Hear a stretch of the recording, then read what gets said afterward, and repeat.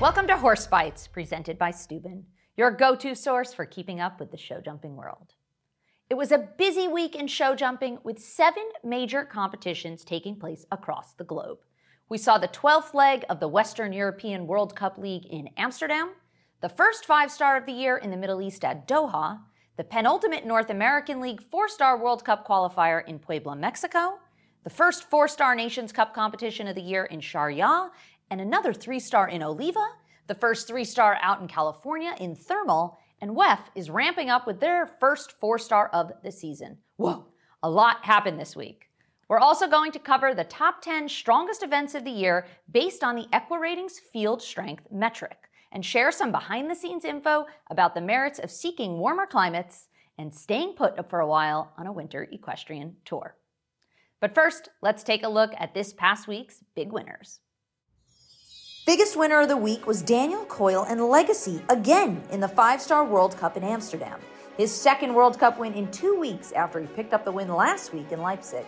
Abdullah Al-Sharbatli and Alamo won the 5-star in Doha over just 18 total competitors, the smallest field of the Grand Prix this week. Quinley and Jose Alberto Martinez Vasquez and his partner of 11 years took the win in the 4-star World Cup in Puebla, Mexico. The UAE won the first Nations Cup competition of the year on home turf in Sharjah over Germany in second and Great Britain in third. Philip Weishaupt and Kobe won the 3-star in Oliva over fellow countrywomen Jana Friedrich Meyer-Zimmermann and Messi van Reitershoff. Connor Swale and Theo 160 won the first 3-star in California over Carl Cook and his Pan American Games partner Caracol de la Roque. And Tiffany Foster blazed to an exhilarating win in the 4-star Under the Lights in Wellington with the amazing battle cry for their first ever Saturday night win in Florida. Welcome to Showstopper, powered by Equeratings. Today we delve into a frequently asked question: which individual classes or competitions and which shows are the most challenging of the year? And importantly, how do we assess this based on the competitors present rather than the venue itself? As we discussed earlier, the Equeratings ELO rating plays a pivotal role here. The ELO has been designed to have predictive power by measuring the competitiveness of a horse based on all relevant factors, using the traditional chess and online gaming formula for ELO. When you see all of the ELO ratings for horses in a class, we can get a sense of who are the strongest horse-rider combinations, and from there, deduct which classes at the end of the year were truly the most difficult to win. That takes us to the Equeratings field strength metric. By averaging the top 25 ELO ratings from any given class, it helps us ascertain which classes featured the strongest field of horses, and which shows are the most prestigious and difficult throughout the year. So, reflecting on last year, several shows notably stood out. Geneva, to no surprise, led the way by hosting 3 of the top 5 individual competitions. Aachen featured prominently with 2 in the top 10. The Global Champions Tour marked its presence with 2 spots from Riesenbeck and Riyadh, and the list is completed with the World Cup final and the European Championships. It's intriguing to note that the World Cup final is the sole North American show on this list, highlighting the depth of talent that parts of Europe still hold. Even the Pan American Games didn't make the cut. And it's hardly surprising that the world's top competitions offer the most prize money, attracting the strongest horse-rider combinations. However, it's reassuring to support this empirical evidence from the Equeratings field strength metric rather than relying on assumptions. This metric not only measures the competition's intensity, but also guides riders in strategizing their participation, whether to aim for the top shows to peak their horses or to opt out if they feel less competitive. That's a summary of 2023's top competitions based on field strength, and it will be curious to see if they stay that way this year. Make sure to stay tuned to Showstopper each week for the latest analysis, in-depth exploration of the ratings, and the pulse of the competition world. Also, don't miss out on Showstopper Stories on Wednesdays for a complete analysis of the past week's winners. Steuben commits to innovation and service excellence so that the well-being of your horse is the foundation for you to build a true partnership and do what seems impossible. All right, let's take a look at the wild things of the week. We got someone from Europe. Oh no, she's in front of the saddle. Oh my God, she's still in front of the saddle. She keeps going. Good horse to kind of stay straight. Oh my God, is she getting back in? Oh, she gets back in. Oh, hello, horse. What are you trying to tell us? Are you Mr. Ed? Oh, hello. Very cute. I wonder what he's trying to tell us. He's hungry, maybe. All right, let's look at this one. Whoa, that is a brave horse. Let's see that again. Jump blows down as he's jumping it. Horse kind of twists to get over. And this is a different kind of riding. It's not quite a horse, I don't think. Looking like an ostrich. She looks terrified. That would be absolutely the scariest thing. Those were your wild things of the week. Do you guys have any funny, crazy videos you want to share with us? Please send us your home videos and get an opportunity to be featured on Wild Things. This week's Weekly Wonder, we're talking about the myriad of winter tours that are going on in the world currently. And more importantly, why anyone would want to go to one of them. Plus, how to choose the right tour for you and your horses and what it's going to cost you. So first and foremost, most of us horse people have our permanent bases in places where we get all 4 seasons, which makes for nice lush landscapes for our 4-legged friends, but it also means that this time of year, at least in the Northern Hemisphere, it's freezing outside.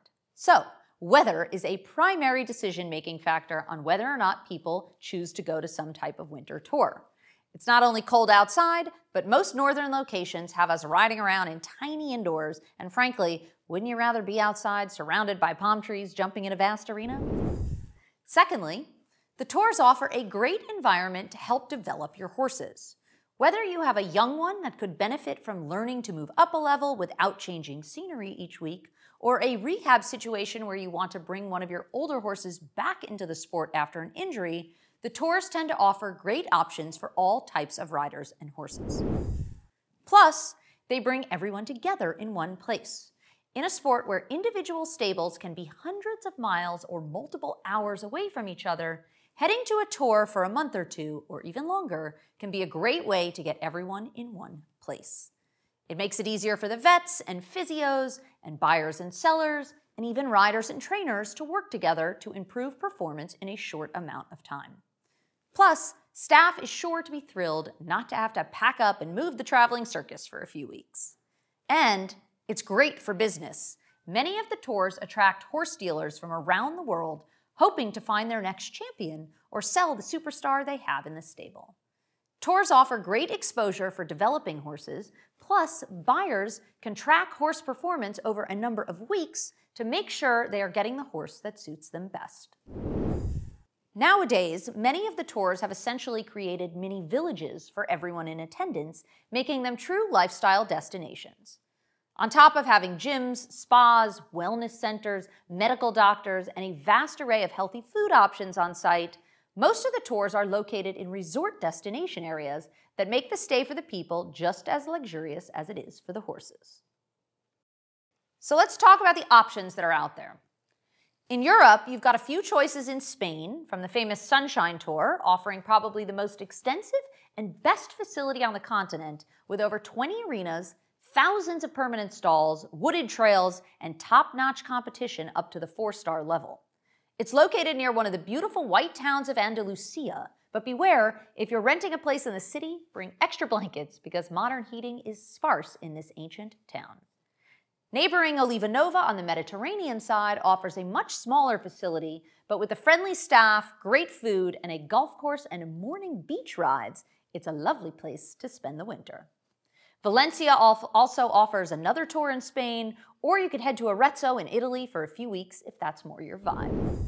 In recent years, the Middle East has exploded with FEI competitions, and now you can choose between Saudi Arabia or Qatar to spend the winter. With great weather and top-notch facilities, these tours attract a lot of Europeans and local riders who don't need to travel far to get great sport. One downside of these tours, however, is the fact that Saudi and Qatar are dry nations and don't legally offer alcoholic beverages outside of the hotels and resorts. So, if you're going for some nightlife, maybe this isn't the best option. If you live on the other side of the pond, the U.S. offers 3 major tours for the winter season. Thermal, out in California, is a great option for people coming from Western Canada and anyone west of Texas, essentially, as it's the only tour within a few thousand miles. Basically perfect weather and more 4 and 5 star level competition has driven the quality up over the past few years, and even a few East Coast riders make the trek out there for a change of scenery or to try to swoop in and pick up some prize money and a valuable ranking points against what is often considered a slightly weaker field compared to the East Coast tours. And finally, the hopefully warmer state of Florida offers 2 options for the winter months. Ocala has a brand new facility called WEC that is just out of this world.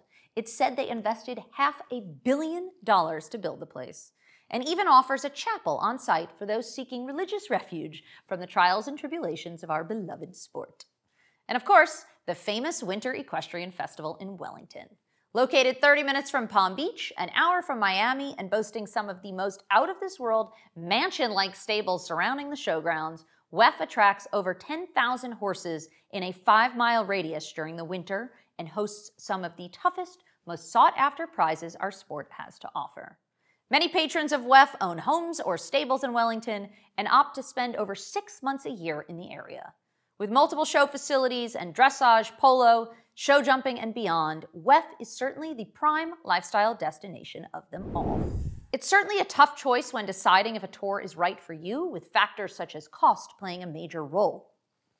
If you're going over for one of the tours from Europe to America, it can cost anywhere upward of $50,000 per horse, including all your housing, stabling, showing, travel, etc. But if you're in Europe and opt to go down south for the winter, most of those cost closer to $6,000 to $10,000 per horse, depending on how long you stay. Biohazard risks such as viruses and fungus, which spread easily when you have hundreds and thousands of horses close together, is also a very real concern, and people often complain of the long distances you have to travel to get to the tours, some taking over 24 hours of driving to reach. School for younger riders is also a factor, and although some of the tours offer tutoring services on-site or in the near area, making sure you choose what's best for your student athlete is also paramount. Plus, the nightlife on the tours can certainly get rowdy, which is a great pressure release for adults, and the parties are great, but the younger people, it can often become a distraction, so beware. Lastly, people are always super excited to go to the tours in the beginning, but often complain about boredom and burnout by the end. So make sure to plan your tour smartly, don't overdo the showing or the partying, and pick a place that best suits you and your horse's needs. That's a wrap on this week's Top Highlights. Catch us next week for some more top sport analysis and an in-depth look at the new Longines League of Nations format for team jumping competition before the first leg in Abu Dhabi. And remember to meet us here every Tuesday at 6 p.m. Central European Time, noon Eastern Standard, and stay tuned wherever you get your socials for constant updates and clips from our show. Drop your comments below and we'll be sure to answer as many as we can. And follow along all the action as it unfolds here on Horse Bytes, your go-to source for keeping up with the show jumping world. Hey guys, Flying Feathers here. Follow us wherever you get your socials and be a part of the Horse Bytes community.